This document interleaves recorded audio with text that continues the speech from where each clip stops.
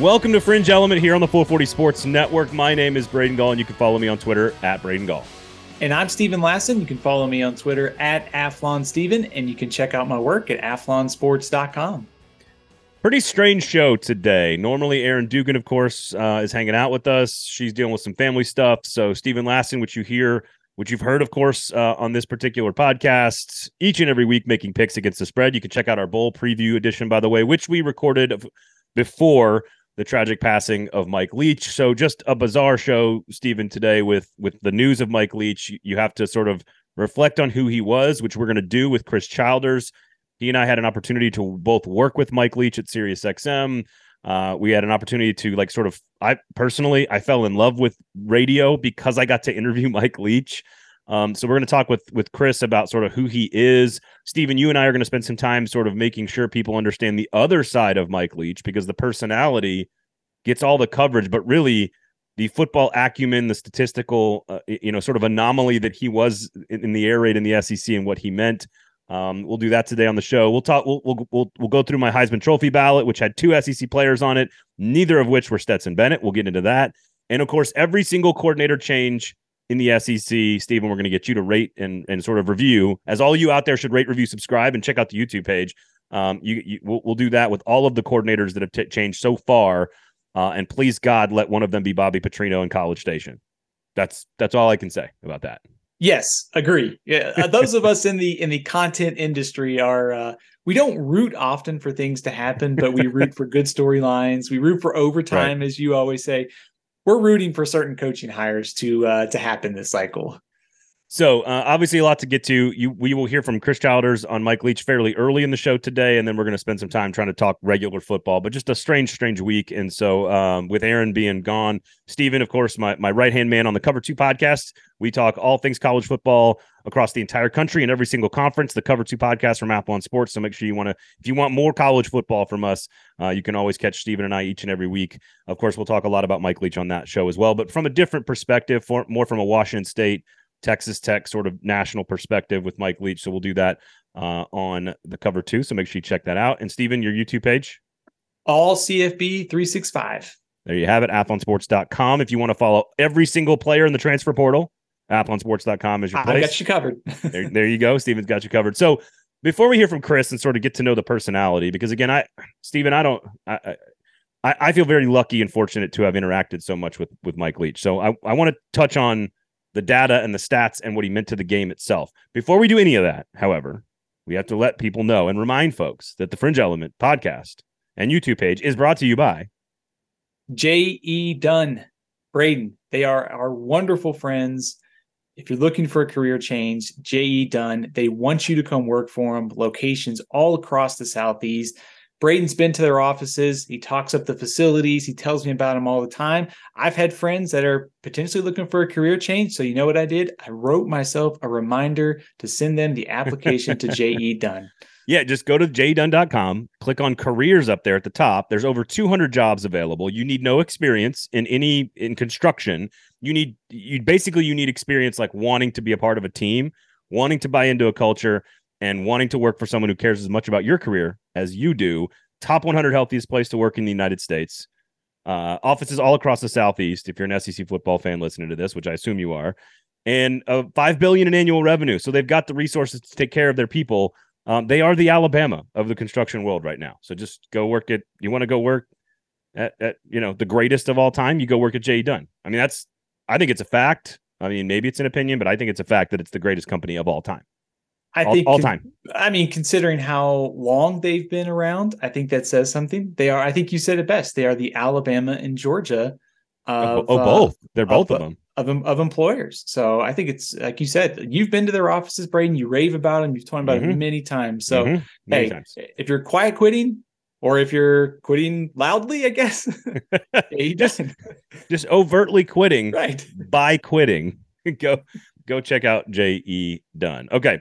So Chris is going to kind of give you a look into the personality type of Mike Leach, which again, I think anyone who's been around him, Stephen, you're getting all the stories right now, because everybody who had an interaction with him was affected by him. And I personally, again, as a 23, 24-year-old kid, he did not need to give me 25-minute interviews about West Texas jackrabbits and, wedding crashers and like all this stuff that I'll explain with Chris. But he just was so good with his time, and he was willing to just be himself, even though, I was a 23, 24-year-old punk kid.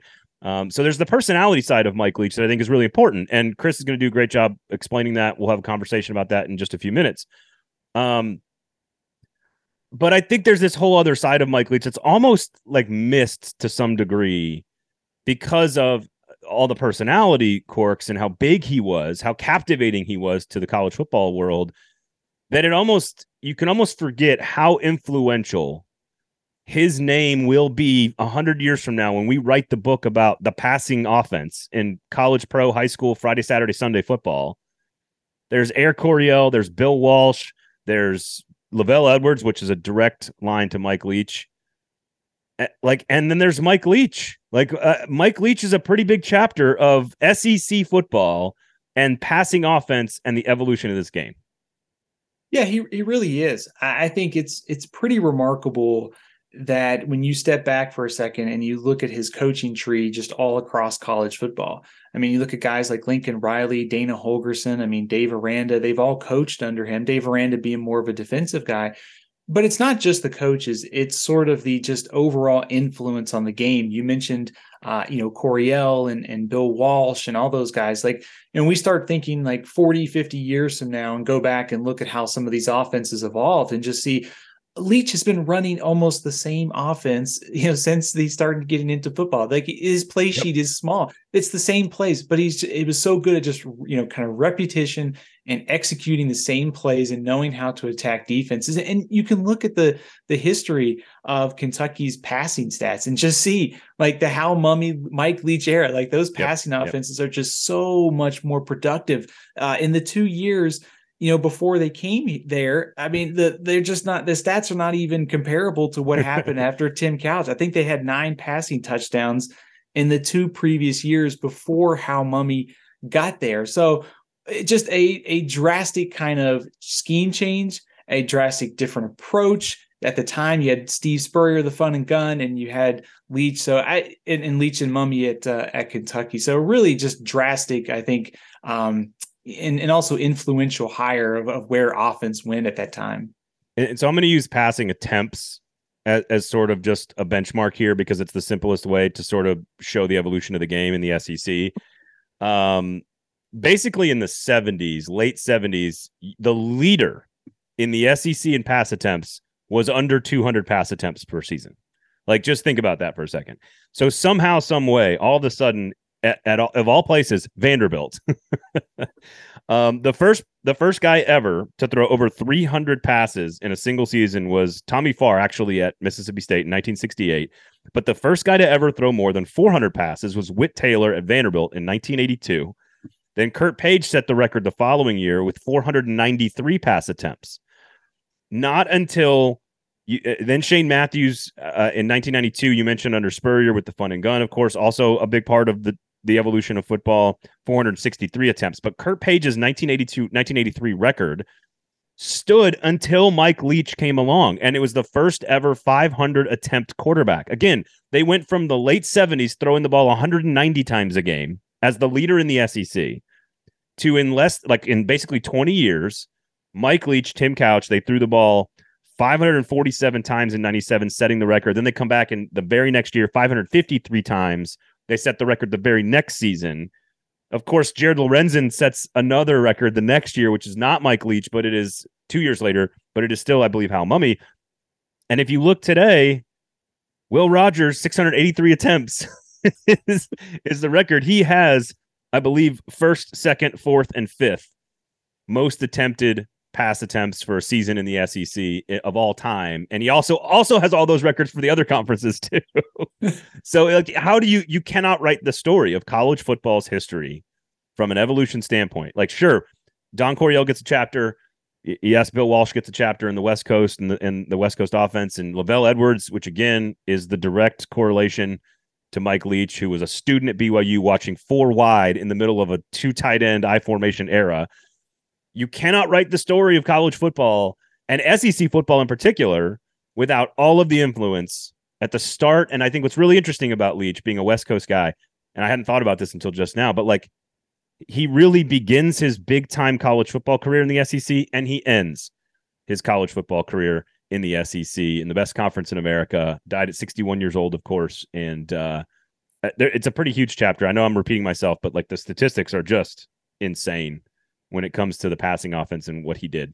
So in 1990, Florida led the SEC in passing offense at 290 passing yards a game. And you look at what Kentucky, 300 plus passing yards, 365. I mean, it was, I remember, I grew up in the 90s watching the SEC. I saw a lot of Jefferson Pilot sports games with Kentucky. And I remember thinking, man, this is really different. And I remember when Hal Mumme was hired at Kentucky, I got to, at the time, college football wasn't covered like it was now. And, you read the newspaper. I used to get the USA Today and I saw Hal Mumme being hired and you read about him and you read about this offense. And then you actually saw it. And you saw it with Tim Couch being, kind of the point person for it and just seeing how like different it was at the time because Braden, it was 3 yards in a cloud of dust. Yeah. It was I formation, pro style offense. And so just to see this wide open offense was a significant change from how things were done at the time. Well, and he branded it the air raid because he wanted it to be different. He wanted to recruit around the phrase the air raid. He found the air raid siren and was using it at practice and stuff. I believe at Iowa Wesleyan back in the day. And so like he just thought about things so differently. I think again from an X's and O standpoint, I mean Will Rogers, if not for Joe Burrow and Bryce Young, I don't know if you've heard of them. They're pretty good, I think. If not for those two, Will Rogers is the single season all-time passing leader in SEC history, and that's a Mike Leach coached player. And that was not this season. That was last season at Mississippi State too. Yeah, I mean, that's a pretty big deal. Yeah, it's so I don't think we can overstate, I guess, what he meant to the SEC and pulling the SEC into the modern world, and then writ large, of course, across college football. Again, it's not just college football. It's not just the SEC. It is Friday nights. It is Sundays. His influence is everywhere, and you mentioned all the names, Dana Holgorsen, Art Briles. Like you look at all the different offensive guys for all their off the field weirdness and Cliff flaws. Kingsbury's the coach. Cliff Kingsbury, Lincoln Riley. Like you just keep going with guys there without Mike Leach. I'm assuming somebody comes along with this style of offense at some point.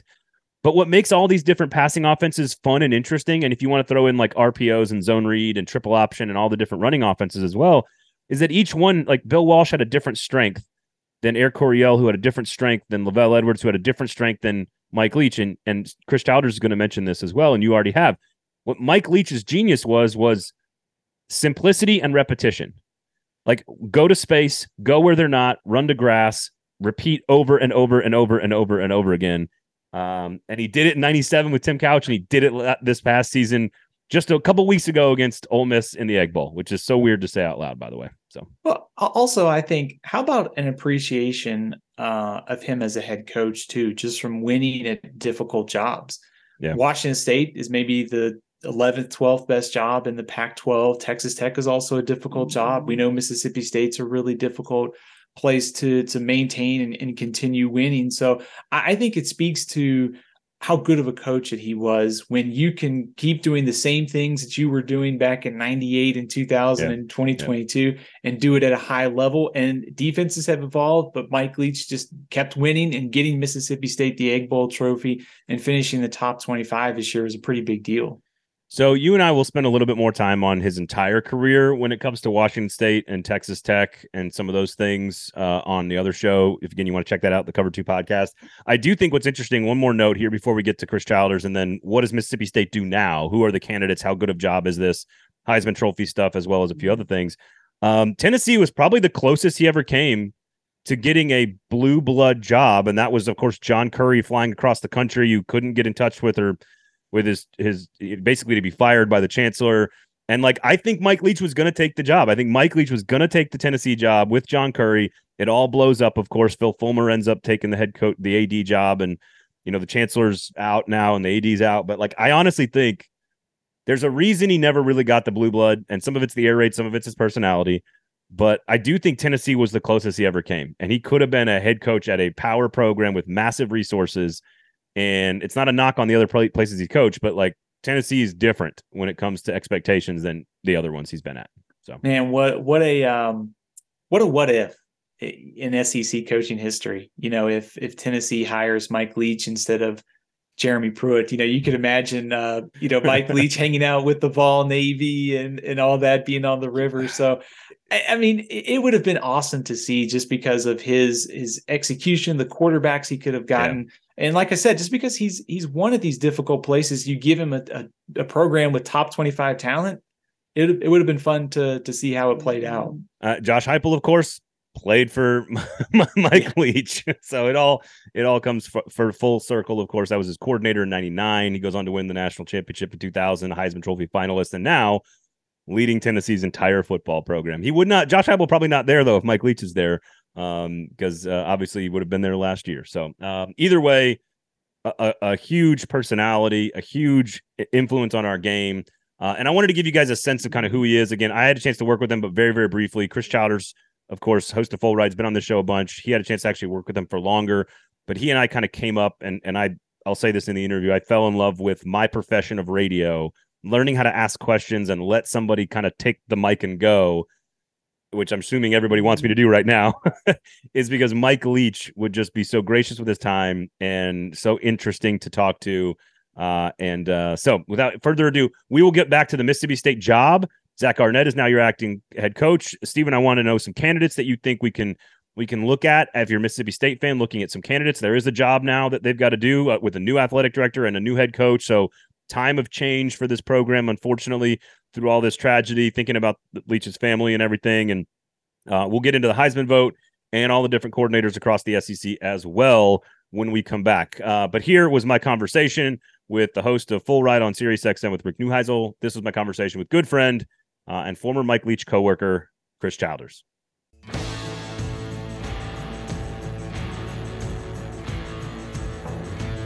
Chris Childers, good to see you, my friend. Obviously, different circumstances, but good to have you on the show. How are you, sir? I'm good. Thanks for having me.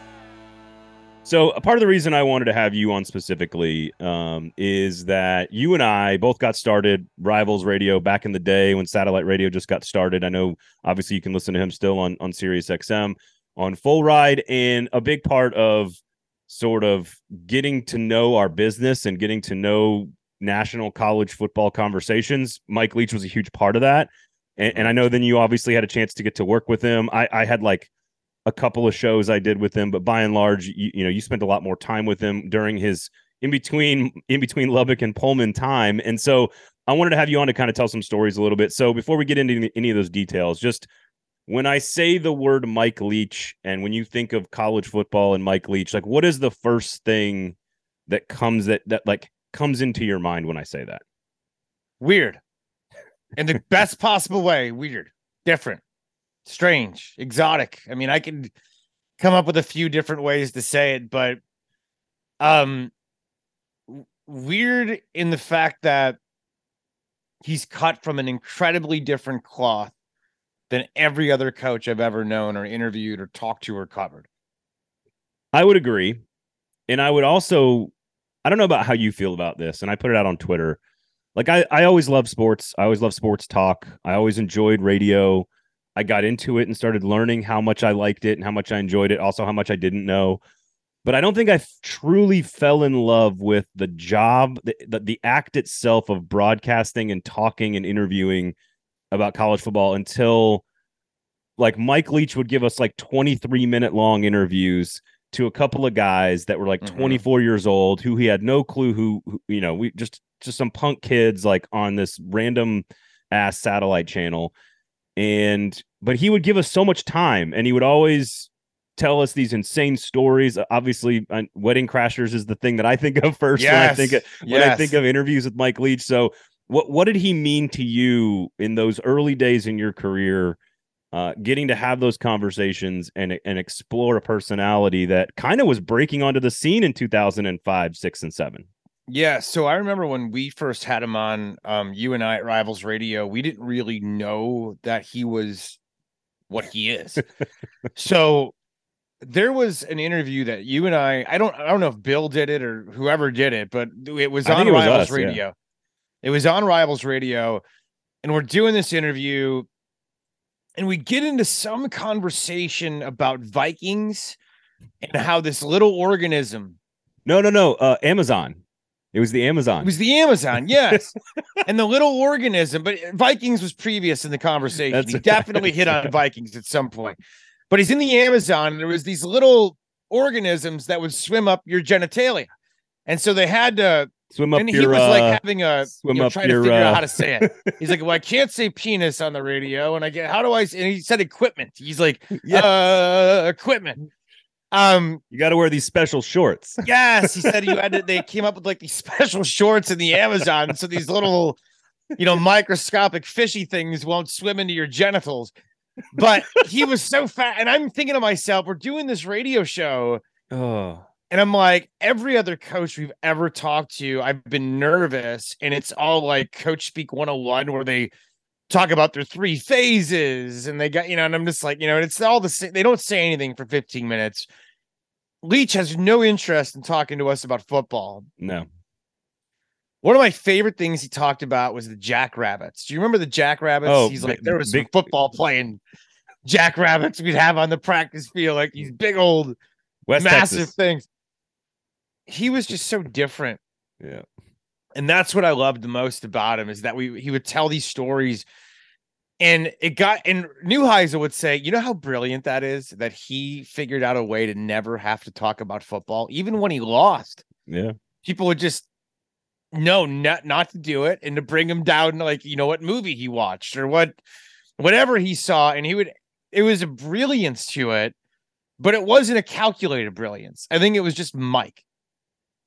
And a little bit of stubbornness too, and just like his natural inquisition and like desire to like absorb as much information as possible.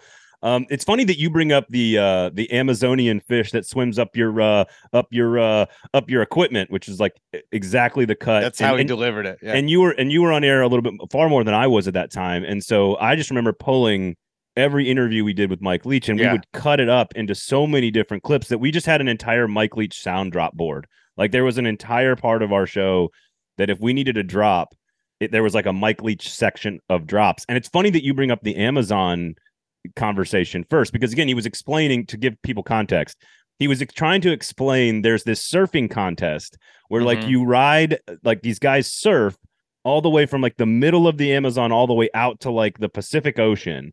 But they have to wear special shorts because of the animals that are going to swim up your equipment. Yeah. And he tells this whole story.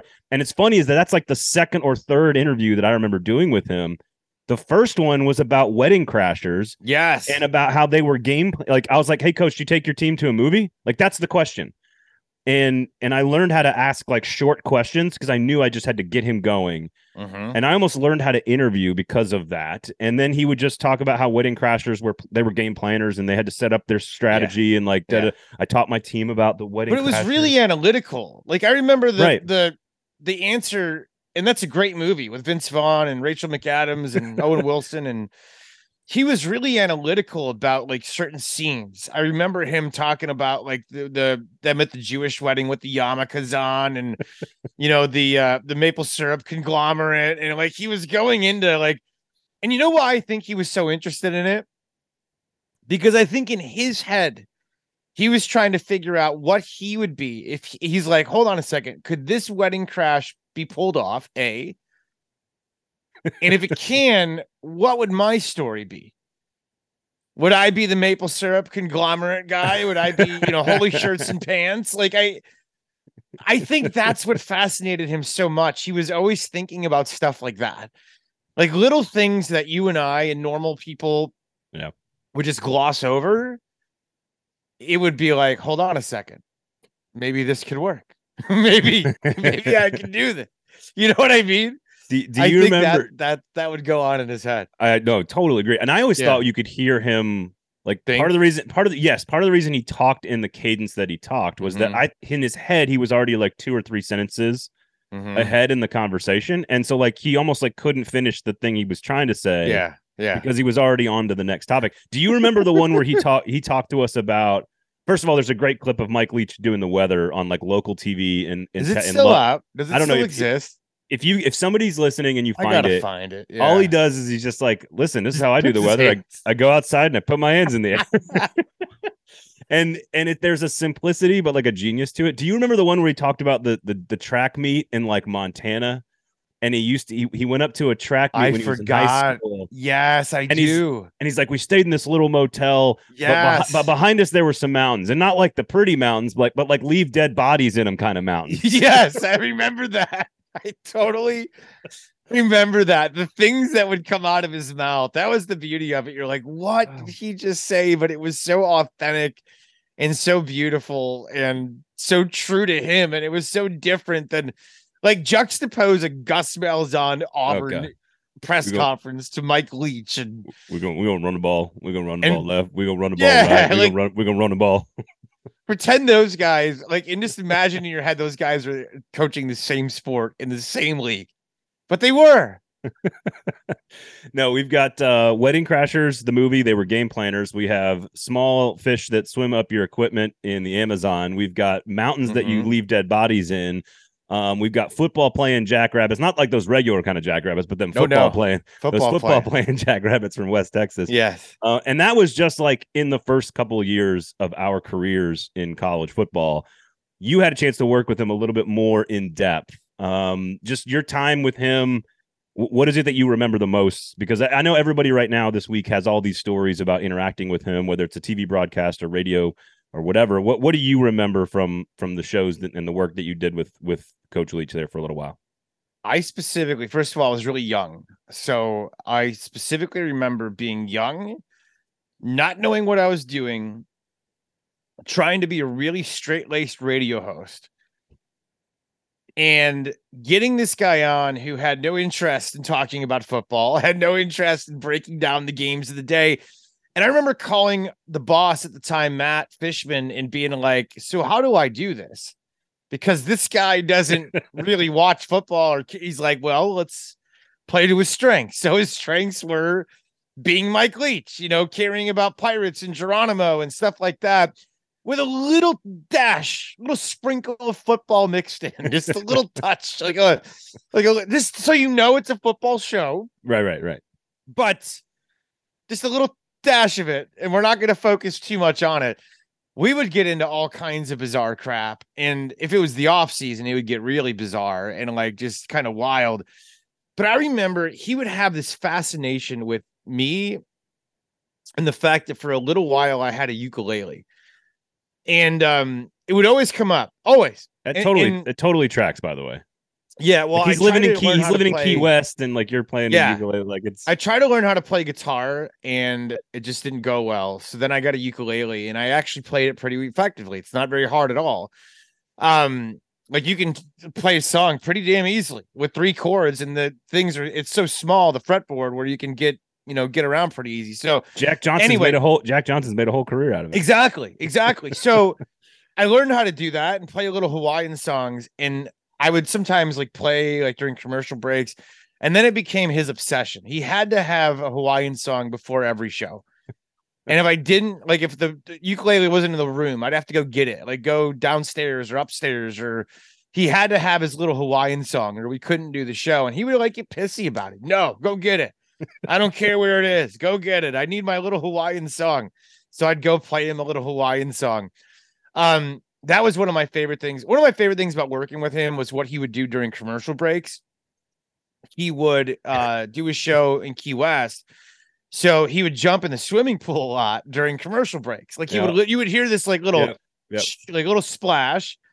And he's like, how much time? 3 minutes, coach. All right. Then you hear this little splash. And then he's like, playing around in there, doing a lap or two.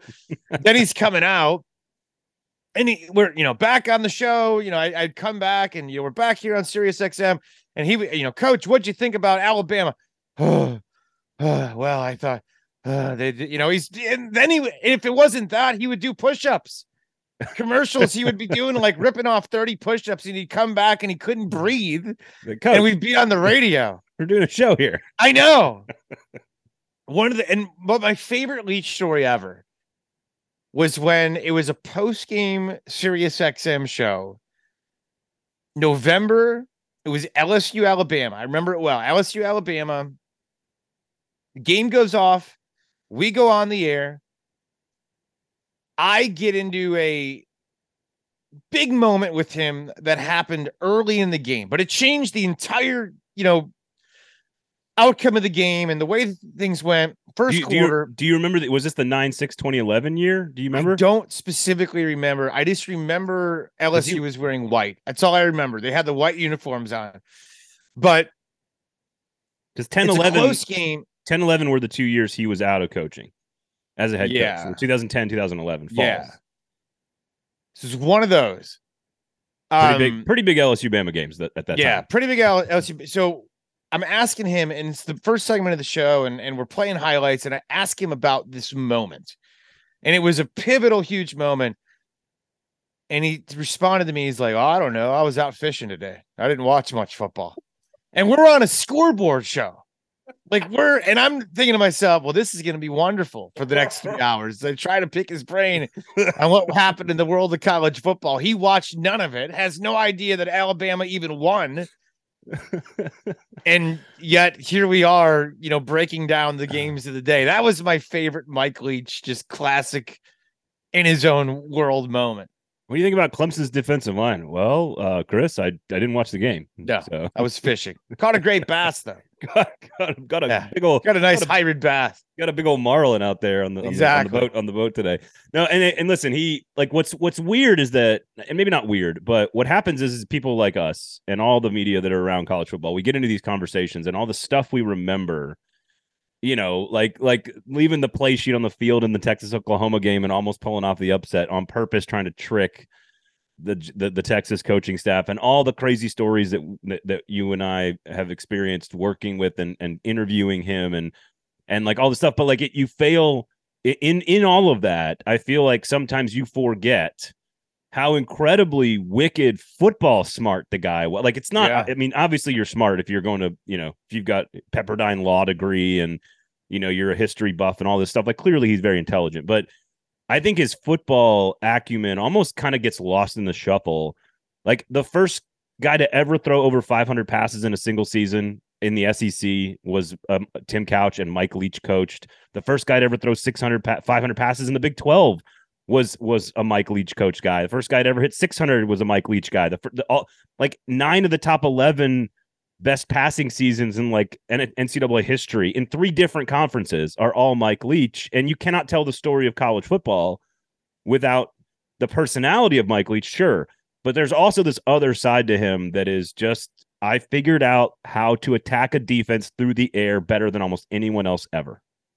Go where they're not. That was his philosophy. Go where they're not. And you know what Urban Meyer told me today?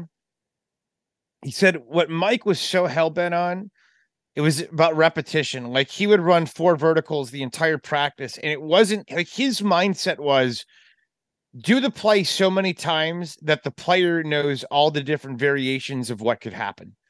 Like, different ways to shake a receiver, different ways like that could happen during, and the repetition of it. It's not about the amount of plays or the genius of it. It's about the repetition of, this is football. This is what works.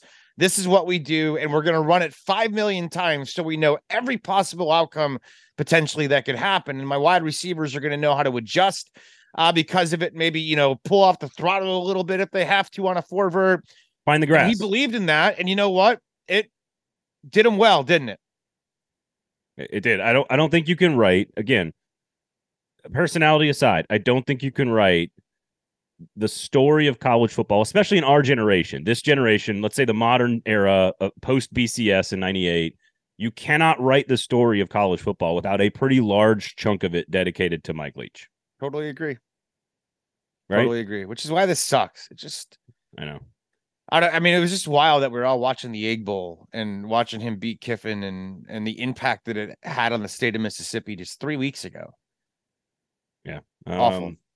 Well, I didn't want to end on a somber note, but of course the story itself is somber. And so I wanted to have you on, Chris, because I know you came on recently, but I know for me personally, there were so many moments early in my career where you doubt what you're doing. You're not sure what you're doing. You clearly think you know more than you know, and you don't. And then there are these things that happen where you just go like, that's why I fell in love with this. That's why I enjoy this. That's why I think the game is fun. That's why, like, I don't know. And Mike Leach was so gracious with his time.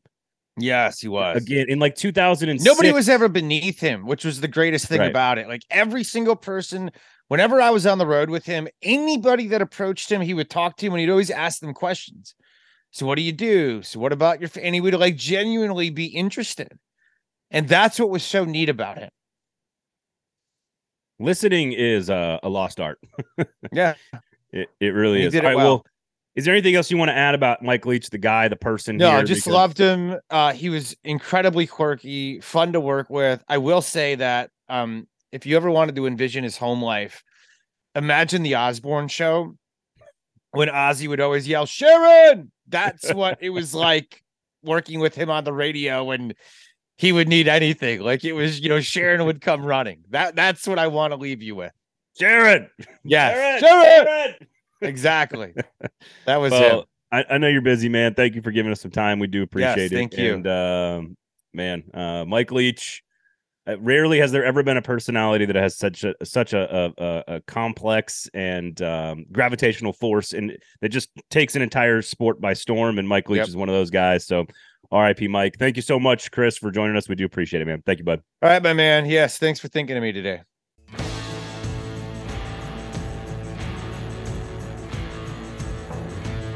That was Chris Childers, of course. Had a chance to work with Mike, and again, he and I just the number of ridiculous things that Mike Leach said to us back when it was Sirius 123, before XM and Sirius merged, before truly even the advent of the smartphone or social media. He was saying insane shit to us, and we could not believe at 2005, 6, and 7 as 24, 23, 24, 25-year-olds that we were having these long, rambling 25-minute conversations with the head coach at Texas Tech. Just could not believe it. So I'm glad you guys got to hear that and appreciate that. Now, Steven, Mississippi State is got to do this now. Obviously, terrible circumstances. Zach Arnett's going to take over. He's the guy that I know you and I have liked for a long time. So does he have a chance to be the interim? Because we've seen this in other places in the SEC and around the country. Interims are they're sometimes they can be a very popular decision. Zach Arnett's pretty well respected. He's done a pretty good job with the defensive side of the ball. Certainly it's a continuity move. So number one, does he have a chance? And if he doesn't, it is the time of the year to hire coaches. It is after the main hiring round, but Mississippi State is sort of in the offseason here. Who are they looking at? And does Zach Arnett have a chance? Yeah, I think it's a really kind of delicate balance for Mississippi State, because on one hand, you have all the roster stuff going on right now. You have the transfer portal, you have NFL draft coming up, you have signing day next week. You kind of have to make a decision, unfortunately, whether you want to move to another candidate or keep Arnett on in a full-time role. I think maybe there's one advantage to keeping Arnett on, is because you can keep all that together. You have some guys who have already decided to come back next year on defense. You can keep the same scheme in place, and you give him a chance to be the full-time coach, winning on the field next year. Kind of like we saw Jake Dickert do at Washington State, named the interim, the program rallied around him, and he won the full-time job. Really respect the job that Zach Arnett has done as defensive coordinator there. I think he is a rising star in the SEC. So to me, the easiest play would be continuity. You keep him as the head coach for next season and just keep that team together for a year and see where it goes. If you don't, you're right. This is the prime opportunity to hire another coach. Names like Willie Fritz at Tulane, Kane Womack at South Alabama. You could throw out John Summerall at Troy. There's a lot of good up and coming coaches, I think, that would make a lot of sense here if they decide to go somewhere else. Keep in mind, the athletic director search also going on at this time as well. So there's really a lot of turnover and a really tough line to walk if you're Mississippi State. I do feel like this is why Arnett's going to be named the interim coach. I don't know how long that lasts, but I would assume. I mean, he's already been named like the interim coach. I mean, like in more of a full permanent time for the because I could see them saying, "All right, we need to hire an athletic director. We need to go through the proper search. We've got all this player movement happening, as you talked about." It does feel like Arnett is a pretty smart choice for the short term. Does it mean he's the full-time coach next year and it's just a 1-year deal? Is it a 2 or 3 year deal like Matt Luke got at Ole Miss? I don't know. I do think it's important to remember, though, that this job is pretty hard. Despite the success of both Dan Mullen and Mike Leach. Dan Mullen is available, by the way. Yeah, that's true. This is a very difficult job. It is. There's a reason that when Dan Mullen went to like 5 straight bowls, that it was the first time in school history that it had ever happened, because it's a tough job. And NIL money, facilities, location, division, it's probably the 7th job in the SEC West in terms of what you should expect. If you put Nick Saban in all 7 jobs, I think Mississippi State would be at the bottom of the list in terms of winning. So I don't know what kind of candidate they'd be looking. I think if you tell me that Mississippi State's going to end up with Willie Fritz, even though there's a big shift in offensive philosophy there, which is going to be the case anytime you're coming off a Mike Leach tenure, I do think you could do a lot worse than Willie Fritz or Kane Womack. Kane Womack, of course, with a lot more SEC sort of recruiting background at South Alabama. Yeah, I think if they decide to go outside of Zach Arnett, I still think there's a lot of good candidates. I know, Fritz has been a guy who has kind of maximized resources at every stop. And we see this at Tulane is a really hard job. Yes, it is a big transition, but usually you look at his coaching career, give him 1 year and that program can get flipped in the right direction. Also, more than ever, you can flip a roster fast. You don't have to rely on the 25-man cap anymore. You can bring up all the way to 85. The transfer portal allows you to maneuver quickly. That also kind of gets into the decision if you're Mississippi State and trying to figure this out. I mean, you have a team that can win next year. So do you maintain continuity for next season, or do you sort of look to the future? One thought on this job, and I think going forward, Oklahoma and Texas, of course, will be coming into the league. This job is hard. It might get a little easier if you're not playing all the other teams in the West. If you can branch off and your schedule is playing some teams from the East, if you trade off Alabama for playing Vanderbilt, or you trade off LSU for playing Missouri or something, It gets a little easier, but it's still really hard. Yeah, if your 3 permanents are like Ole Miss, Kentucky, and Vanderbilt, and you're playing everybody else every other year or every 2 years, it makes it a little bit easier, which is weird to say considering the conversations in other conferences where it's going to get tougher for teams that are in that pecking order. But I think you're still going to be a tough job. It's still It's still a very, very tough job. So we'll see what they do. I do think there are plenty of good options. You could be in a lot worse shape than having as many winning seasons as this program has had over the last 15 years. Again, with Dan Mullen, Mike Leach, and then a little Joe Moorhead mixed in there. Don't forget about that tenure, by the way. All right, you want to get into the Heisman vote here? Let's do it. I'm interested to see who you voted for 1 through 3. So I had Caleb Williams number 1, I had Hendon Hooker number 2, and I had Bryce Young number 3. First of all, the trust gives us as voters a lot of leeway for beauty is in the eye of the beholder. So when people get outraged that Hendon Hooker didn't go to New York, I've got a lot of Tennessee friends and family members that are like, I'm just so pissed. And I'm like, it doesn't take anything away from the beating Alabama or 10 wins or anything that Hendon Hooker accomplished this year. He was, I thought, the most outstanding player in the SEC. I thought Bryce Young is the best player in the SEC. I think Jalen Carter was close to getting on my ballot, but he just didn't play enough games. Max Duggan would have been 4th, Jalen Carter 5th. Stetson Bennett nowhere near my ballot. Never even considered him.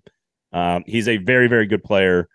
He probably, as we talked to Michael Bratton last week, will probably get a statue outside of Sanford Stadium, but he's not a top 4 Heisman candidate. I thought that was, again, voters are allowed to do what they want to do. I'm not getting too outraged about it, but you cannot tell me that Hendon Hooker was not the most valuable, most outstanding, most impressive, biggest moments. I mean, he sort of checks every box of a Heisman candidate. If you're talking about SEC players, I just thought Caleb Williams did a little bit more of everything than Hendon Hooker.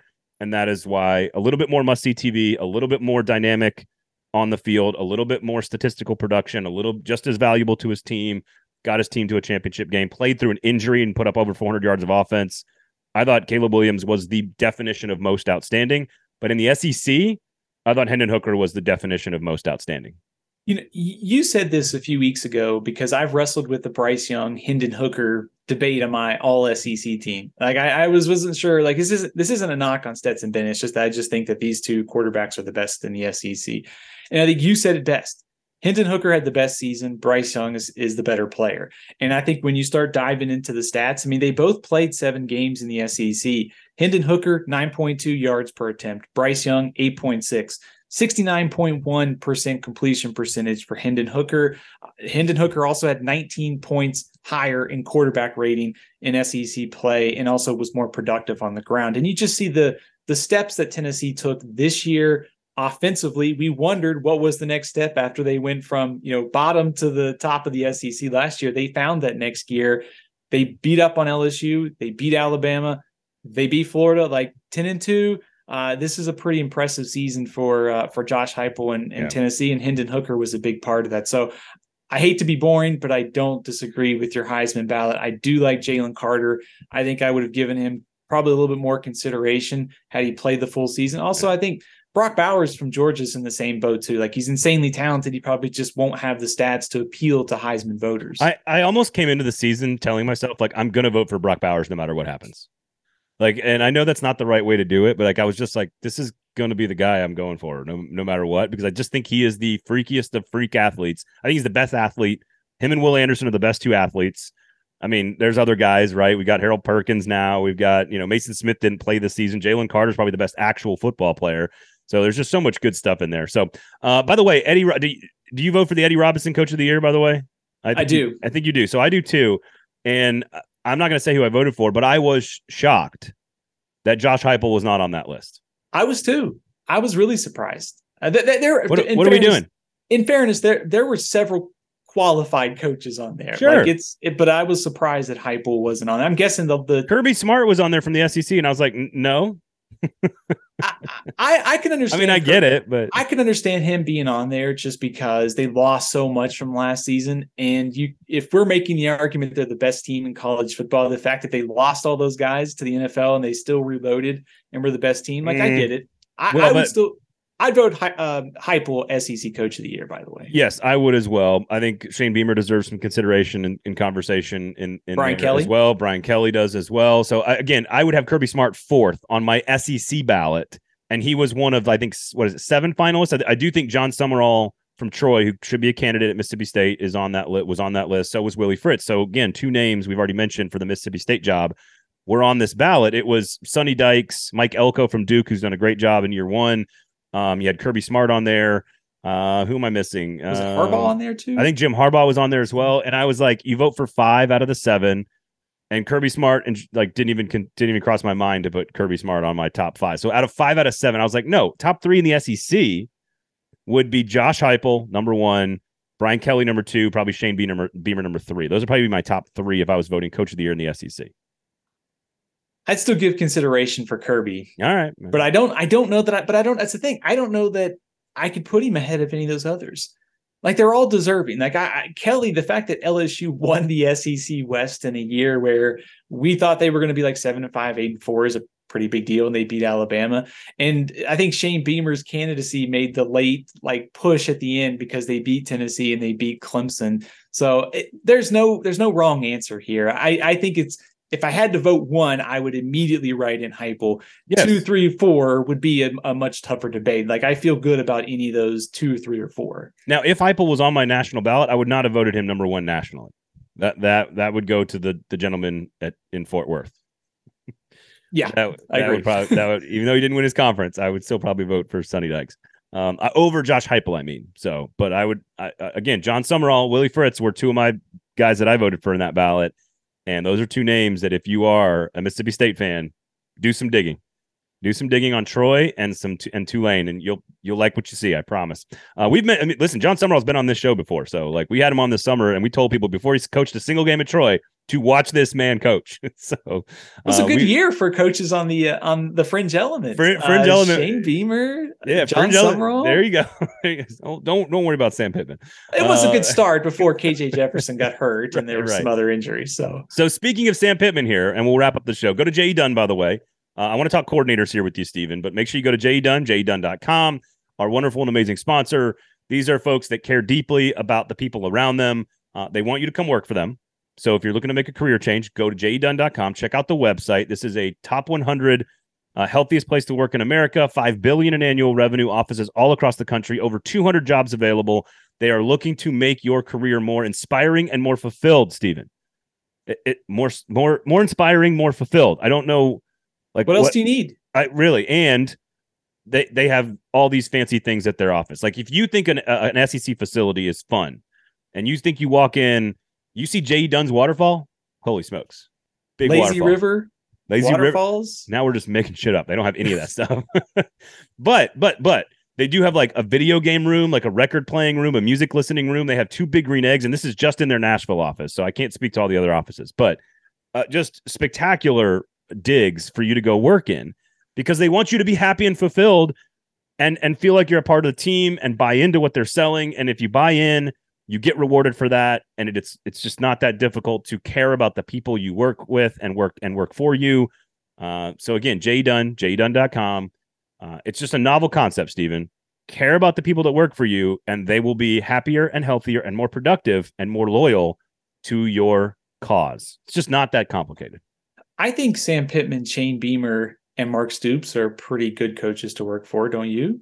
Pretty good culture. They seem to care about your future. I would imagine. They're top of the list. Although, not every coordinator on Mark Stoops' staff. Now, Shane Beamer and Sam Pittman have to replace some guys. That's different. They left to go take bigger jobs, right? Like Barry Odom is now, the head coach at UNLV. Marcus Satterfield left to go offensive coordinator for South Carolina. He's now up at Nebraska. It's a bigger job than South Carolina. But Rick Scarangello is not at Kentucky because Mark Stoops loved him. Yeah.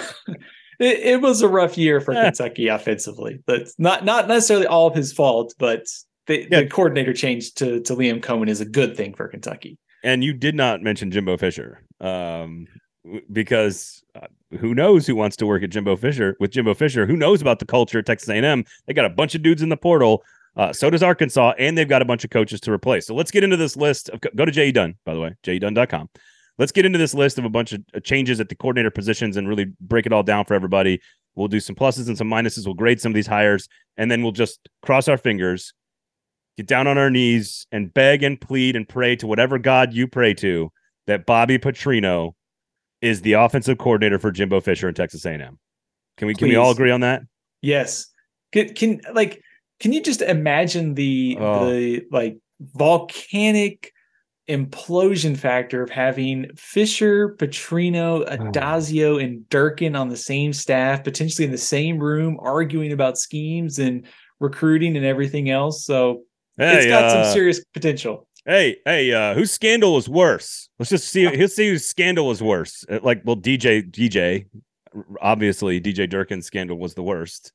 But then you got the motorcycle thing and Bobby and all of Jimbo's Jameis Winston stuff. Like, it's just Adazio has a long list of stuff from Colorado State too. Yes, he does. It's not as bad as some of the other stuff, but it's not great. It's not great. It's not great, Dan. Not great, buddy. God, what a volatile coaching room. Just like personality, like there is no way. So here's the thing. As a content person, I would love to see Bobby Petrino be this guy at that place, because I think it would be it's almost as bad as hiring Hugh Freeze at Auburn in terms of volatility. But like, there's no possible way it would work. Like, he would be very good offensively. If Jimbo Fisher truly turned it over and took a step back, Bobby Petrino knows how to run an offense. But there's no way all those personalities you just mentioned will all get along and last for an extended period of time at Texas A&M. No chance. No chance. Now, I think if you wanted to take the optimistic route, it's what you said. When I think about Jimbo Fisher and Petrino, I don't think what they do is like drastically different. Petrino's not going to come in and try to throw it 60 times a game. He'll try. You've said this many times when when Bobby Petrino was at Arkansas, run game, offensive line. Mm-hmm. Like, those are the things that appeal to Jimbo Fisher, like building an offense around the offensive line and the run game. So it's not drastically different. Petrino's a great play caller. For all of everything, all the baggage he's got, he can build an offense. He can call plays.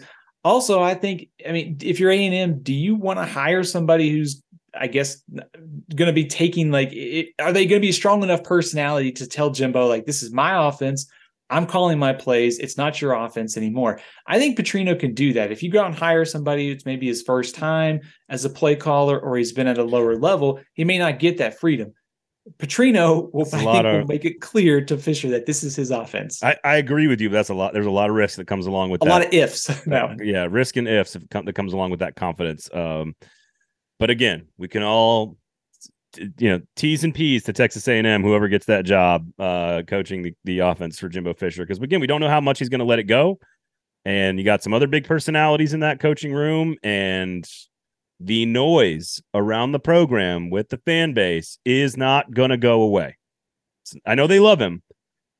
They loved him at the start of the year. I think they love him a little less now, but he's still their guy. He ain't going anywhere, and they ain't spending $86 million to fire him. So you are in bed, folks. you gotta figure out how to make it all work. And my God, Bobby Petrino.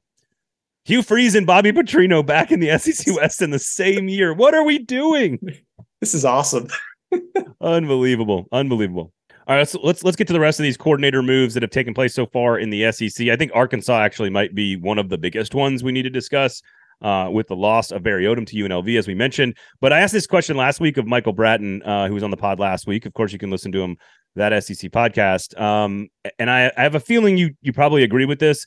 Tennessee, South Carolina, Kentucky all have to replace their coordinators and all have to replace their quarterbacks to varying degrees of sort of productivity this past year. I assume that you agree. Michael said Tennessee. I tend to agree that Tennessee has the easiest time of replacing those two pieces. Do you agree that Tennessee is the easiest of those three in terms of replacing the production from last season? Yeah, I do. I would go with Tennessee. I think, first of all, it is Josh Heupel's offense. And Alex Golesh, I know, played some role in some of the things that you see schematically and all that. But still, this is Josh Heupel's offense. He plays a big role in game plan, play calling, and all that. So I think if you're a Tennessee fan, you can't be too worried about losing an offensive coordinator when the head coach designs the offense and runs it.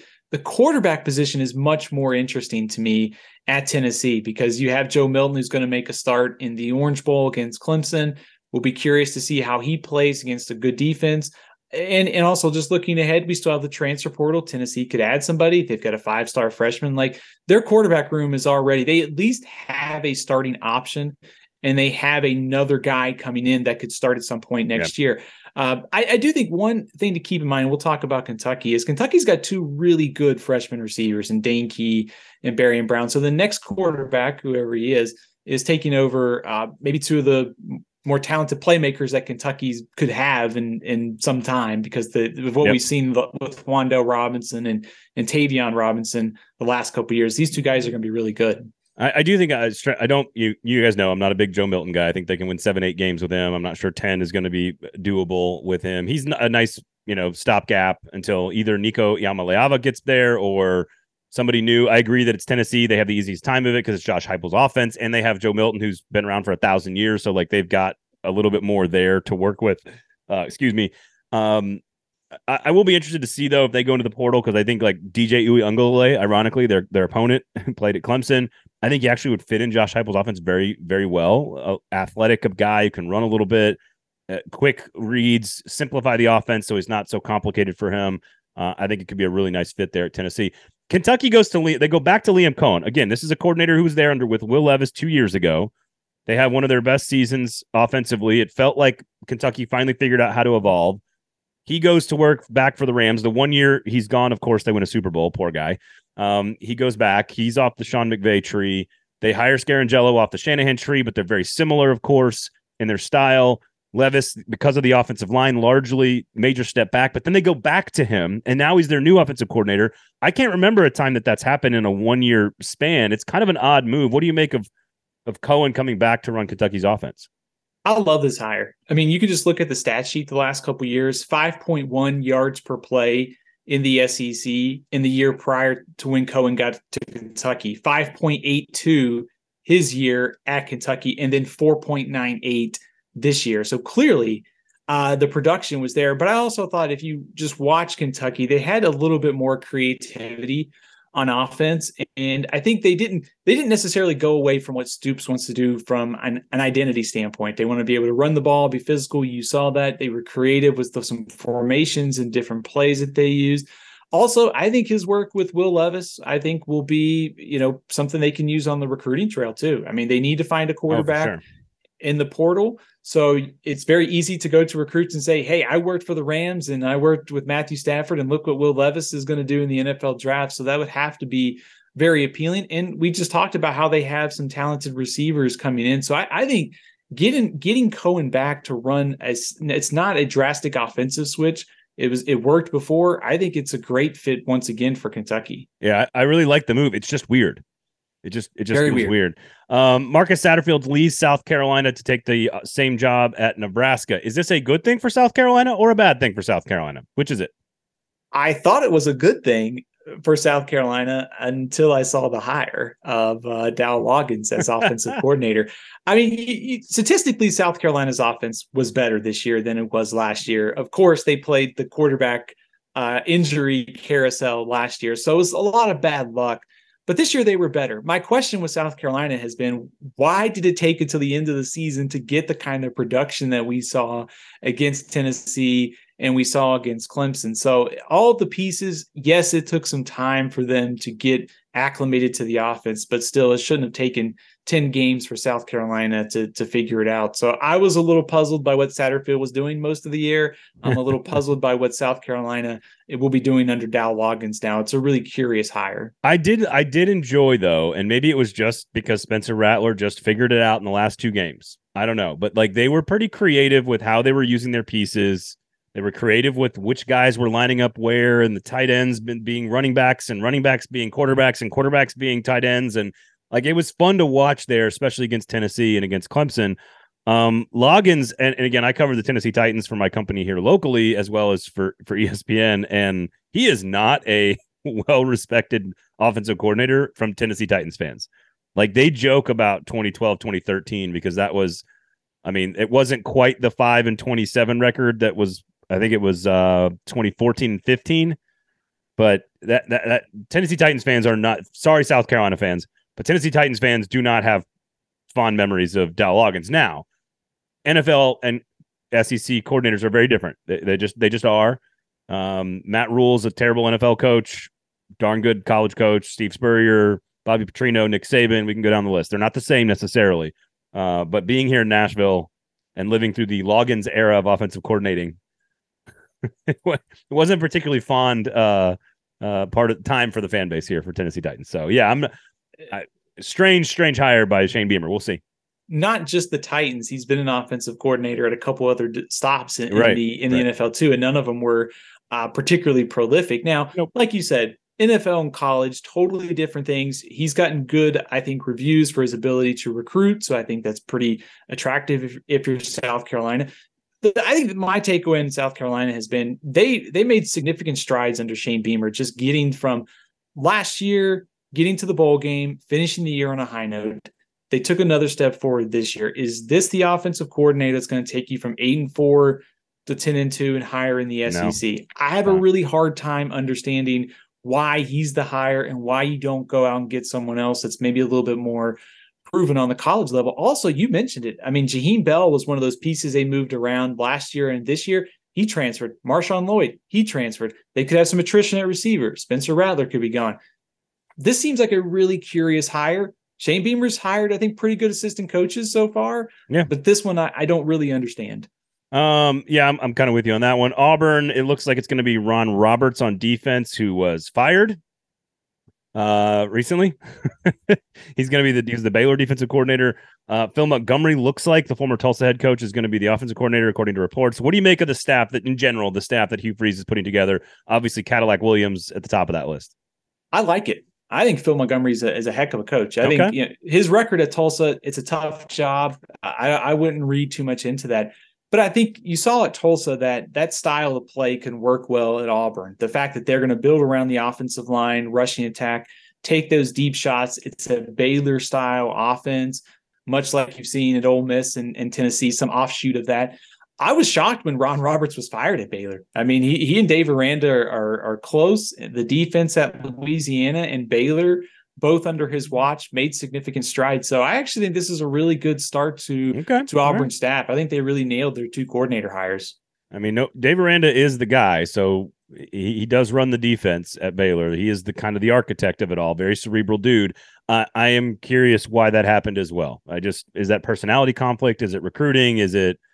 It's just it's just a storyline. I don't think it necessarily means it's a bad or a good hire for Hugh Freeze. It's just interesting and just a fascinating staff full of a bunch of guys with a lot of bullet points on their resume.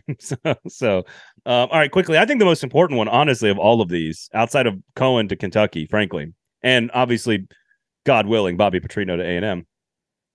I think the most interesting one and most difficult one to pinpoint, and the one that probably has the most impact on the head coach's future is Sam Pittman replacing Barry Odom at Arkansas. I think a lot of Arkansas fans are sort of on Kendall Briles. I think they're fine with him. He had good moments. He has some bad moments. I don't think he's particularly special. I think he's fine. I don't think he's great. But I thought Barry Odom is part of the reason that this team was so good 2 years ago.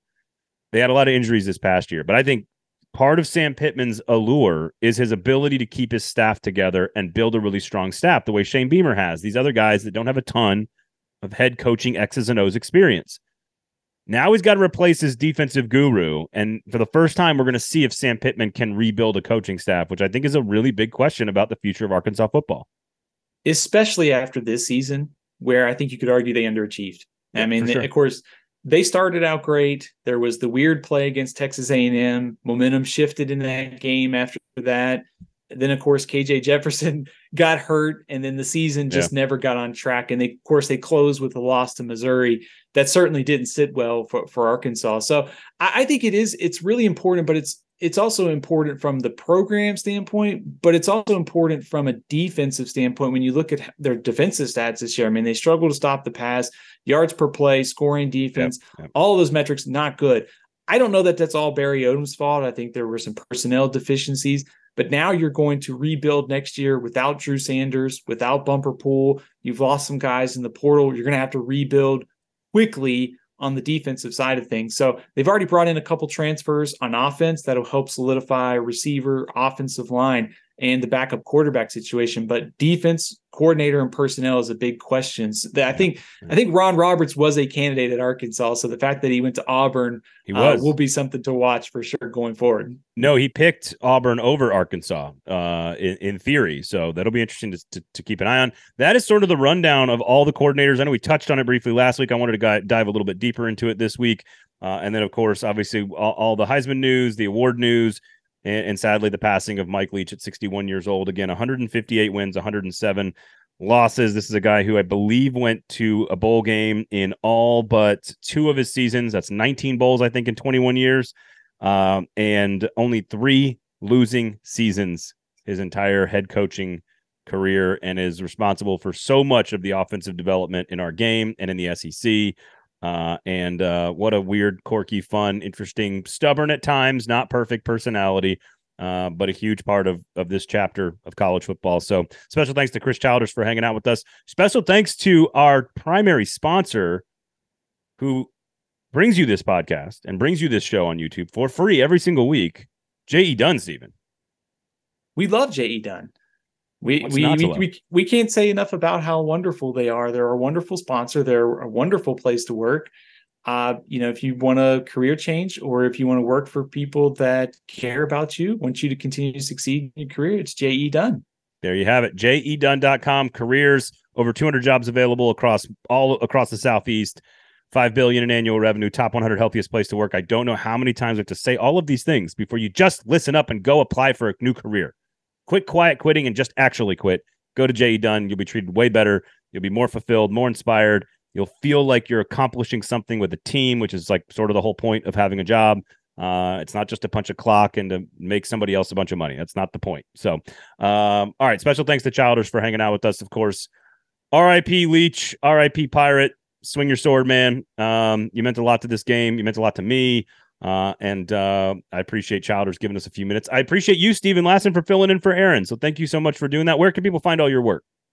Thanks for having me. Hopefully the backup quarterback had a decent performance here as I filled in for Aaron, but you can follow me on Twitter at AthlonSteven, and you can follow all my work at athlonsports.com and all CFB365 on YouTube.